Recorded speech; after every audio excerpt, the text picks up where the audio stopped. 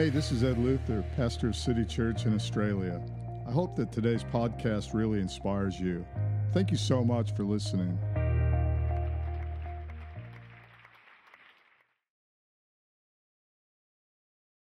You know, what's amazing is that all relationships start somewhere. If you think about it, it's pretty obvious, isn't it? But you think about people that you would call friends in life.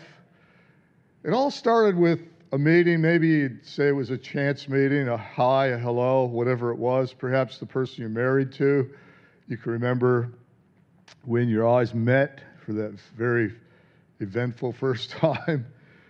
But everything starts with a greeting or a first encounter.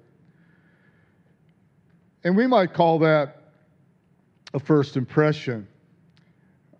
First impressions are lasting impressions, but they're not always accurate impressions. Sometimes first impressions are wrong impressions. I don't know if you've ever met somebody and thought something about them, only to get to know them and find out, you know what?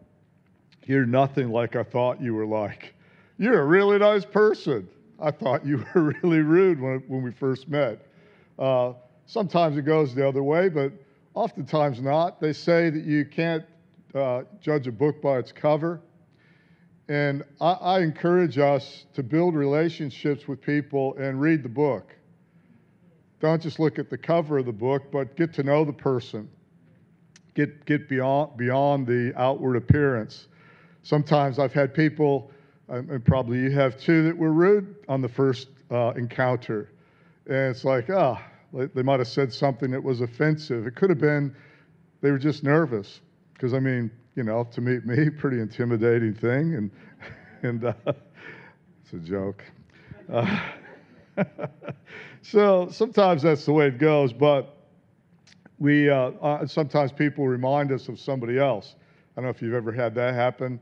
You think, oh, you remind me of that person that I really, really don't like. Maybe it was that bully that beat you up at school or something like that. So it's an immediate off on the wrong foot. But once you get to know somebody, it's often a totally different thing. And it's no different when it comes to church people. There's challenges in every relationship. Church is no different. And we're going to go there this morning. In fact, I've called this morning's message, I've called it, Isn't it time we get along? And you can put a question mark on the end of that or an exclamation mark. I put that exclamation mark on there. But it poses a question, but it's also something I think needs to be said with a little bit of explanation. Isn't it time that we get along? I find that one of the things that turns people off about church and churches in general, not really this church, I might say proudly, is that there's often they say politics, church politics, and people getting offside and getting their nose up somebody else's nose and getting their nose out of joint. All of these things. What'd I say? I was thinking about the nose. I think getting up the nose or the nose out of joint. Both apply. And it's such a turnoff. But yet, in any relationship that we have, whether it's secular in life, out in business world, family, there's always going to be people that get up your nose, and there's also going to be people that get their nose out of joint, which could include you or me. It's really, really important to realize that. And one of the things that I realize about church life, and when we're talking about, isn't it time that we get along, whether that's a question or just an exclamation, either way you cut it, we have to realize that it's a normal part of life to quarrel or to get in a fight. Moses at one time, it's in the book of Acts, we'll just go there, I think it's Acts chapter 7, and Moses is called to lead these people out of Egypt, the whole nation, and it says the next day, verse 26, Moses came upon 2 Israelites, fellow brothers of his, who were fighting. In other words, there was a family fight going on.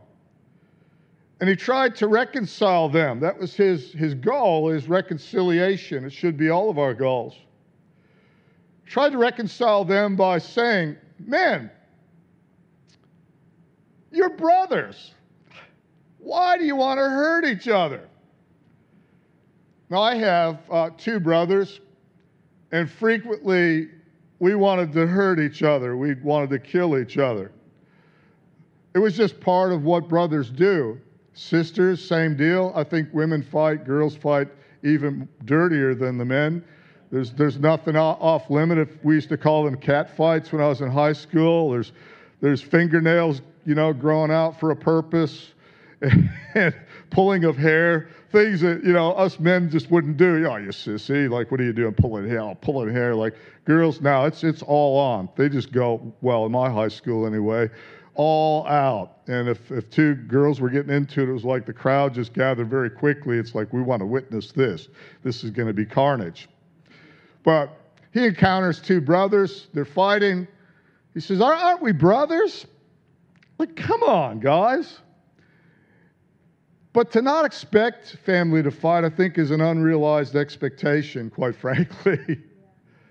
And it can lead to something good. There's a positive outcome, generally speaking, whenever we would fight, my brothers and myself, there'd be a big makeup session at the end of that, and we'd hug. And we were just thick as thieves at the end of that. And one thing about my brothers, in fact, my family, we'd fight each other, but if you touch one of them, then we're into you. I don't know if you grew up, we had 7 kids in total. It was stepbrothers, sisters, halves, the whole deal. We had we had everything going down, but we were still thick. In my first encounter with my brother Dan, who's actually my stepbrother, who lives in Dallas, he was like, I think he might have been 10, and I was the elder. I was 12, I think it was, when we first met. And he was telling me about this bully. The guy's name was Jim Wilson. I still remember his name. And he pointed him out, so I went and beat the guy up. Forever a hero with my brother Dan. Forever a hero. I mean, granted, the kid was 2 years old, Jim. No, only kidding. But it was just expected for family to fight. And I think in church life, we're family. We're not just friends. We have the same Father, our Father who art in heaven. We're called brothers and sisters. I think it's a bit religious to call each other brother and sister. I'd like to know your name, thank you. But, whatever works.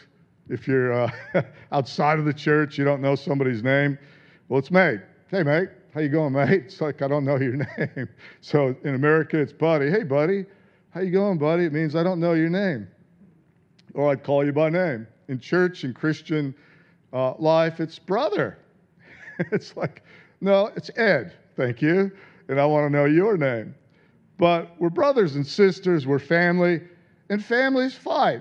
It's just what they do. Often, some of them, and you might be in one that doesn't at all, I don't know, but chances are it's just normal for us to fight. It says this in Proverbs 17:17. It says, a friend loves at all times, and a brother is born for a time of adversity. It's like, that's what your brother was born for, to give you a hard time. But yet strength comes through resistance.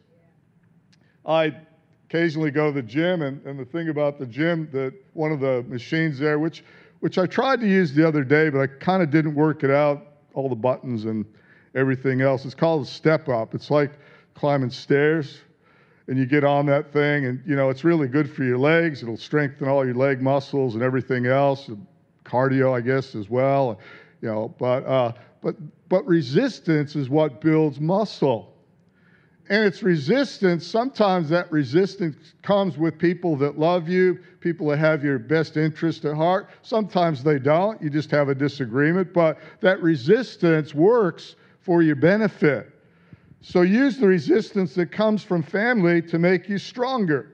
Because you only grow up when you step up, like that machine. That's how you grow up. So where do quarrels and fighting come from? Glad you asked. We're going to go there in James chapter 4. And it says this, James, one of Jesus' disciples, he says this, what causes fights and quarrels among you? It's a good question, isn't it? Don't they come from your desires that battle within you? Well, one of the things I've noticed about quarrelsome people, or people that we would probably just in current vernacular say finger pointers. I don't know if you've ever met a finger pointer. Somebody said once, whenever you point your finger, there's 3 pointing back at you. Preachers are really good at this. They'll get up on their high horse and they'll start pointing the finger. Sometimes they'll name and shame people, other pastors, churches, movements, whatever. And it's kind of saying, hey, we're better than you. And so they'll start pointing their finger. The Pharisees that Jesus encountered, the religious people, were just always pointing fingers. And today's no different.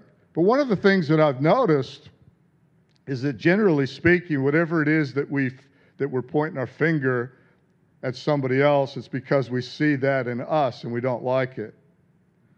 It's usually the thing that is touching on a nerve. I could name prominent preachers that right before they were exposed for what they were involved in, they were busy pointing out the very same thing in some other preacher on television or somebody down the road. It's kind of a sign of, you got something going on there. You're attacking. And usually when you attack and you see something that you want to attack in someone else, your brother in Christ, it's because that's the very thing that you're dealing with. You might remember David when he was having an affair with Bathsheba. And he has her husband sent to the front line and in the heat of the battle and killed. So he murdered. He was an adulterer and murderer. He was guilty. And then the prophet comes up to him and tells him this parable about this farmer that had, one little ewe lamb and this mean person that took the thing and killed it. And he said, what do you think should be done? He asked David, what do you think should be done of that person that did that? He should be killed. He should be, this is really bad and everything else. And then the prophet goes, well, you're the man. And James says it. He says, what causes fights and quarrels? Don't they come from your desires, the battle within you? That's hard, isn't it, to look within? It's really hard when we're quarrelsome or we're in a fight, we're going to get I'm right. Why don't you just look within and say, why are you doing this anyway? He says, verse 2, you desire, but do not have, and so you kill. Now, they might not murder as in actually physically kill somebody, but Jesus says this. He goes way beyond what the law says, thou shalt not murder. Way beyond that. He says, if you hate your brother, if you've got that intent, you've done it. It's the intent of the heart, not just the deed. He says, if you look at a woman to lust after, you've already committed it in your heart. You've committed adultery. It's not just the physical outward act. It's what's going on the inside. It's getting on the inside of your heart. And James says, you desire, you don't have, so you kill. All the wars that we see going on in the world today, and the world is not getting a better place, and people are going to sing Kumbaya, hold hands, and sway back and forth with every celebrity. We are the world. Well, good luck. How's it working? Not real good, because these are matters of the heart, and that's why we worship Jesus, and that's why his name is a cuss word and people don't like it. It's why you can talk about practically any other religion, but as soon as you start talking Christianity or Jesus, the room gets quiet. Everybody gets uncomfortable. Well, why is that? Because he gets to the heart of the matter. It's what's in your heart. Out of the abundance, he says, of your heart, then your mouth speaks. It's what's flowing out of a man. Not what the man's eating that defiles the man. It's what's coming out of the person. That's what defiles the person, Jesus says. And we don't like it when somebody touches the heart of the matter, when people get real. You'll know the truth. The truth will set you free. But God has a way of just getting his finger on the truth of the matter. We get nailed. And when you're fighting with somebody, maybe you're having an argument, and you know, you're right, I'm right. I just know I'm right in this matter. And then you find out that you're wrong. Isn't it hard to backtrack and go, hey, apologies. I was wrong. You're right. That's a good point. I received that. Because something in us called pride just doesn't want to bow the knee to that and say, well, you know what? I think there's something in that, and I think you might be right on that matter. It takes a bigger person to be humble. You don't have because you desire it, you can't have it. You covet, it says, because you cannot get what you want. So you quarrel and fight. All my brothers and sisters and our fights within the family, they were all about that. Whether it was in the back of the car wanting one more inch of space and they're taking it and we're pushing each other until, you know, Dad gets frustrated and has to pull over, or whether it's dessert or food or a gift, Christmas time, whatever it is, whatever we're fighting about, it really is because you can't get what you want. Even countries and adults and armies go to war all over this because you cannot have what you want. So you quarrel and fight. But you do not have because you don't ask God. Isn't it wonderful that one of the great things that we get to do as believers in the body of Christ is to go to God with whatever it is? I love that. I don't have to choke you to get my desires met. I don't have to rip you off so that I can have my needs met financially, so I'm going to steal from you. I don't need to steal your food to get fed. I don't need to steal your spouse. There's nothing that you have that I need that much that I'm going to harm you for it. Because I can go to God. I can say, well, God, I need more money. I've got to pay my bills. God will drop wisdom. He'll drop an idea. One idea can make you rich enough to give to every cause and to help meet somebody else's need. Just one idea. You're sitting on an idea. Somebody had the idea, we're tired of sitting on the ground, getting our butt wet or whatever, or dirty, and so somebody invented the chair. Somebody got tired of reading by candlelight. Well, even before that, by reading under the stars of the moon, or when it was daylight out, somebody invented the candle. Somebody else went further and invented the light bulb. And everything that we have started with an idea. But before that, it was a problem. Somebody identified a problem. Somebody else got rich solving the problem. Whereas somebody else goes to prison because they're ripping somebody else off, choking them, trying to get them to meet the need or the problem, when God says, hey, go to me. I love reading biographies, and one of my favorite people is a guy named Graham Clark. You might not know him, but he's an Australian inventor. He invented the cochlear ear implant. In an article I read from Graham Clark, a committed Christian, where'd you get that idea? He says, in prayer. God just dropped it in, the solution to it. And he's on right now solving quadriplegia and paraplegics. He's solving spinal fusion to help people that are paralyzed, some from the neck down. What a hero. But he wasn't going around choking people, trying to get his need met and trying to get all of his desires, out of somebody else. He just went to God. We have within us divinity. God himself says, I'll live in your heart. I mean, that is just like a mind-blowing marvelous. It's beyond marvelous. To me, when I heard that, I went, what? Well, I wasn't raised in a Christian home, so I had no idea of what we just take for granted now. That you can actually pray to a God that listens, that hears you, that you don't need to choke your brother to try to get things met, that you can go to God, and through divine inspiration, God will use your imagination, that God will saturate your mind with pictures and thoughts on solving solutions and generosity towards people and meeting needs, and the message of called the gospel, which means good news. It's more than good news, it's great news. That is just the most awesome thing that I'd ever come across. And most of us sit there, take it for granted, and don't even use the power that we have at our disposal, and get religious about it and start fighting over stupid stuff when there's a whole world out there that desperately needs solutions. And God said, well, I'll give you solutions when you come to me as your source and quit looking at people to solve all of your needs. And he says this, he says, you don't have because you don't ask God, James says. And then when you ask, you don't receive because you ask with wrong motives, that you may spend what you get on your pleasures.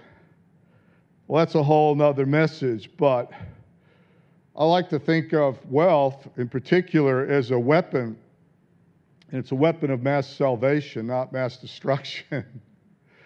But think of the hospitals that get built, the education facilities, all of the things that get solved when we go to God.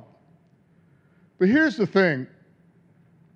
You can't fight your brother and win your battles. All of us are in a battle or a fight for something. It's called mission, and the church has a mission. We're to go out there raising generations, reaching nations. And we've planted churches in Russia. We've planted churches overseas in the past. We've put a counseling center in a place called Beslan, Russia, where terrorists blew up a school on the first day of school and killed roughly 400 people. Because God's called us to be the answer, not the problem. But when we went there, and this is some years ago now, we raised about 10 grand, which was a lot of money back in that day for our church anyway. Went there, saw people get saved. It was just an incredible time. And afterwards, after the meeting, I don't know, 20-something younger people mainly came to the altar and gave their heart to the Lord. I was so blessed. I was riding on a high. The next morning, we were to baptize. And you might notice this tank here because we're having a baptism this morning. And the next morning, we went to baptize, and these people came, they showed up to get baptized, these young people. But the religious people showed up, dressed in their black garment all the way from head to toe. And they argued. They argued about who qualifies to get baptized. They forgot about Philip and the Ethiopian. The Ethiopian heard about baptism. He's riding in the chariot with Philip, sees the water, goes, hey, is there anything stopping me from getting baptized? He didn't have a PhD in baptism. He didn't have his theology degree. Philip just says, stop the chariot right now. Took the guy, he got baptized. And they're arguing about this. I don't think women should be allowed to be baptized if they're not covered. Oh. No, they need about 6 months worth of education before we baptize them. We'll tell that to Philip. And they argued and argued and argued, and pretty soon the poor people that had heard a life-changing message about how good God is were weeping. I had to catch a flight. You know, we didn't baptize one of them, not one. And I thought to myself, as bad as it was what the terrorists did, the Chechens had blown up that school, horrific. But this was bad too in a different way. The quarrelsome fighting, the pathetic state of religion. And when you take it to the real reason why people don't want to go to church, if you just put it down, it isn't that they wouldn't say that they love God. Some love God desperately. But they just don't like the organized religion, the do's, the don'ts, the finger pointing, the quarreling that goes on. They don't like the political side of it all. I don't either, and I know that you don't. So they give it a wide berth. Whereas God has called us as a family, as a church, whichever metaphor that you want to use about the church, His body, His bride, He's called us to get together and get along. Drop the stones, drop the rocks, forget about pathetic little arguments that don't go anywhere, because you're not going to be able to fight the battles, the real real problems that need to be solved in this world. That if you're not aware of it, you probably, I don't know, you must be hiding under a rock somewhere, because there are desperate people out there in this world that need a life-changing message and a heart transplant, and who's going to bring it to them if it's not God's body or God's people? But you can't fight your brother and fight those battles at the same time. In 1 Samuel, we're not going to go there, in chapter 19, David is King Saul's best friend, but King Saul's jealous and he doesn't know it. And young David is playing a harp or a stringed instrument, it says. And this evil spirit comes upon Saul. He's the king. David's been fighting Saul's battles. David has been protecting Saul, but Saul does nothing but turn on David with this evil. And then he takes a spear and he decides, I'm just going to kill. I hate him so much, because all he does is sing songs about God. Talks about how much he loves God. He's a man after God's own heart. And so King Saul takes his spear and thrusts it at David. It says David ducks. The spear lands in the wall. Now here's an opportunity for David, if there ever was an opportunity. See, David isn't just a worshiper, he's a warrior. He has the ability now to turn around, grab the spear out of the wall, and he's not going to miss.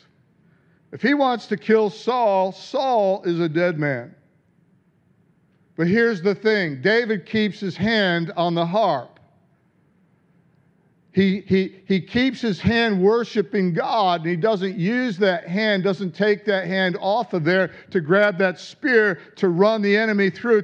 He sees the real enemy, and he refuses to see King Saul as the enemy. He honors him even when the man doesn't deserve any honor. I don't know, if it was me, I think I'd take that spear. I think I'd say, you know what? We're just going to take a break from the worship service for a moment. I'm going to take my hand off the keyboard, and I'm going to go over there. I'm going to get that spear, and I'm going to take that spear, and I'm going to put it where it belongs, and I'm going to eliminate this evil person that's trying to kill me. But he operates in a whole different spirit. And for a church to operate in harmony and love, you've got to be in a whole different spirit. The Bible says the spirit of peace. To walk in peace towards your brother. And not to just always be trying to get your way and to quarrel and fight about stupid things usually, to be honest. It takes walking in the Spirit of God, because I don't have the luxury to quarrel with people. I just don't have the time. And I realize that generally speaking, people are far more interested in just getting the promises or getting their desires, which are usually just selfishness, to be honest.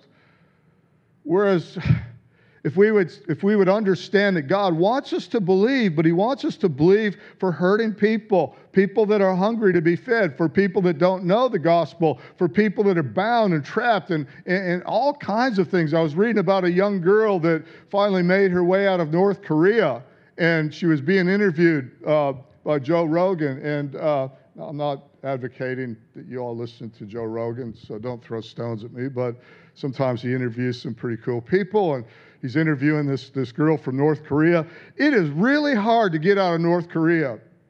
You've got to either go south into South Korea, but they've got an army the whole way that will kill you trying to get from North Korea into South Korea. Not likely you're going to get out of there. Or you can try to chance it by sea.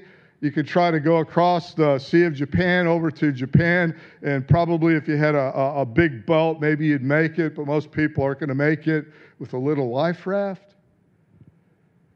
And this girl's with her mother. She's 13, and her mother decides, I've had enough of this whole terrible regime called North Korea. So they try to go into China, I think it was. They try to get across the border. They get captured. The mother gets sold. She gets raped and she gets sold. The daughter, 13, same kind of a deal.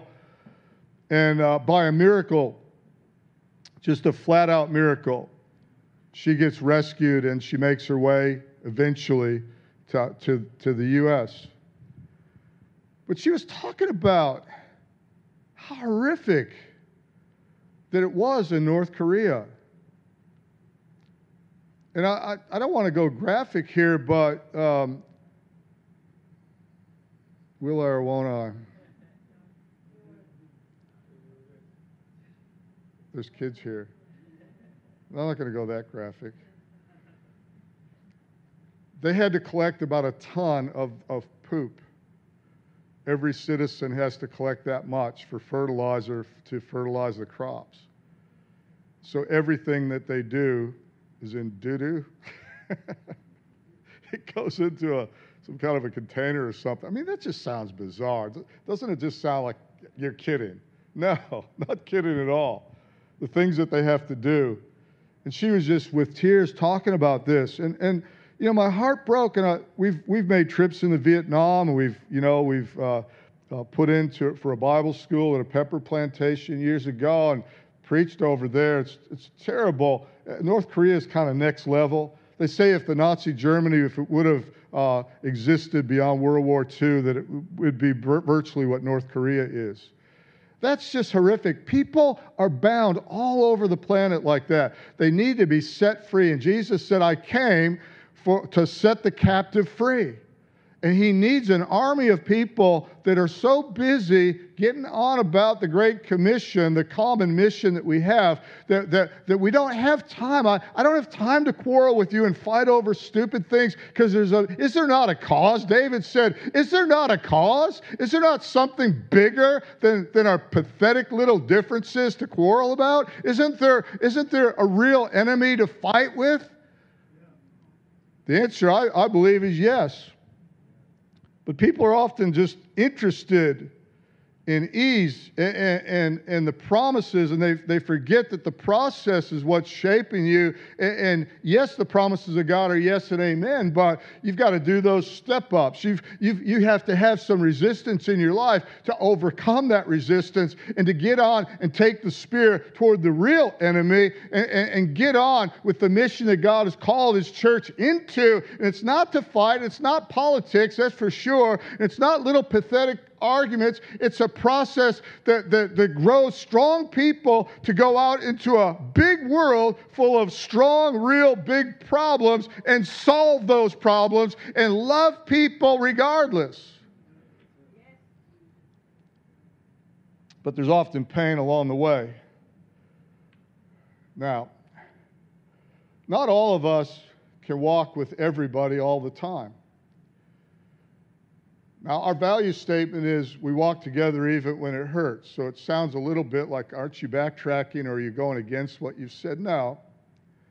There are certain times where God will call you on a path for a mission. But not everybody's ready to go on that particular path at that particular time with you. You don't fight about it, but you know, where I'm going right now, you can't go. And in Acts chapter 15, and we'll land with this, but sometime later it says, Paul, verse 36, said to Barnabas, Barnabas is son of encouragement. But Barnabas is one of those guys that just loves everybody. He's just, you want encouragement, go to Barnabas. You want some direction and somebody that's going to kick some gates down, it's Paul. Paul and Barnabas, personality types, they don't go together. And I can imagine Paul like with Barnabas. What a combination. But that's what happens in church life. You get walking with people that are so different than you. And understanding those differences is really important. So sometime later, Paul said to Barnabas, let us go back and visit the believers in all the towns where we preach the word of the Lord and see how they are doing. You mean like in Ephesus where they tried to kill us because we said that your goddess Diana isn't even a goddess, that she's not real? You mean all those places where they locked us up and tried to cut our heads off? You mean all those places? You want to go back to all those places? Yeah, let's go. Let's go on a missions trip. Verse 37, Barnabas wanted to take John, also called Mark, with them. But Paul did not think it wise to take him. Not on this trip. Maybe on another one, but no, you're not going to go with me on this one. Because he had deserted them in Pamphylia and had not continued with them in the work. He cut, John Mark did, and he run when the going got tough. He wasn't there. So they're about to go on something that's going to be as tough. And Paul says, no, Barnabas, Mr. Encourager. Oh, but John Mark's going to be devastated if we don't take him with us. He's going to cry.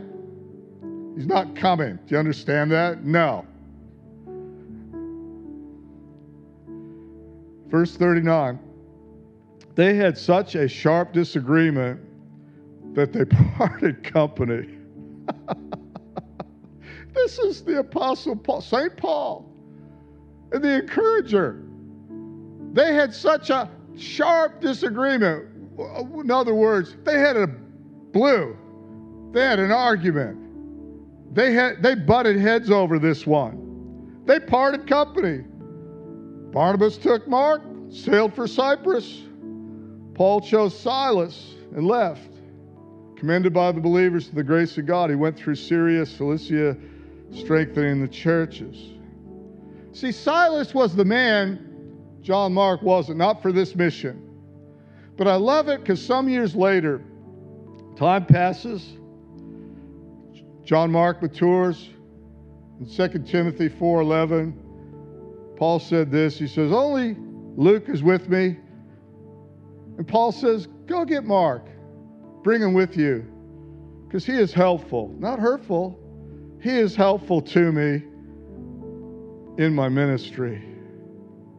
Church, I just want to give us a challenge for us to look past differences and see potential in people. For us to even look past the hurts and the disappointments and realize, well, the person that hurts you, that disappointed you, they're on a journey too. They probably weren't up for the walk or the path that you were on, but the process is actually working and they're getting stronger and they're growing in their faith. Give them some space. We don't need to quarrel. We don't need to fight over these things. We can't have our hand on the spear trying to kill our brother and our hand on the sword trying to win a battle that we really do need to win. We can't do both. So why don't we just get along? Can't we just get along?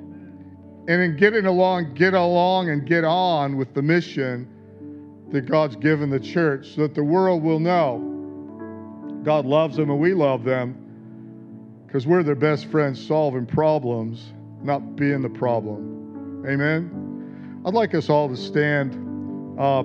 That's the introduction to the message that will continue next week. I love being at the same church. Instead of travel, you got to unload the whole thing and then you're gone. But when you're here, it's like, no, we'll pick it up next week to be continued. And I want to pray for you, and then we're going to ask the people to come up that want to be baptized. I'll talk a little bit about that. Just before I do, there's a yellow card that I'd love for you to fill out, take it with you, fill it out. It just lets us know any way that we can help you. So help us help you by filling the yellow card out if you want to. So there's boxes there you can tick for dinner party if you're not attending a dinner party. Great chance to meet some friends. if you want to be water baptized at some stage. If you've made City Church your home church, we'd love to know, and just so we can help you. And so that yellow card is the way that we can get in contact with you. So right on there, if you want prayer for something as well, that would be awesome. Right now, I just want to pray for you. And look, you might be watching online, or you're here and you don't know Jesus. He's knocking at your heart, but he's a gentleman. He doesn't kick the door down of your heart. You have to open the door. And when you do that, you'll find something amazing happens. You'll have fellowship with him. He'll be your imaginary friend, because he uses your imagination. And he'll fill your thought life with things you'll go, where did that come from? Well, it's amazing. He'll speak to you, not audibly, generally like we're talking, too slow. He'll just dump something amazing that would take about 50 years to communicate verbally. It's a great process. And he's wanting for you to open the door. So if that's you, we're going to pray right now. Between you and God, you can close your eyes if you want, bow your head if you want to. It's between you and God, but I'm going to pray this prayer. If you'd like to pray it after me, then by all means, you can ask Jesus Christ into your heart. So say this after me. Say, Dear God, I thank you for loving me so much that you came into my world. Jesus, I ask you into my heart. I give you my life. Amen. Thank you for listening to the City Church podcast. If you enjoyed this message or God worked through you in any way, then please take a moment to contact us through our website at city-church.net or email us your feedback at info@city-church.net.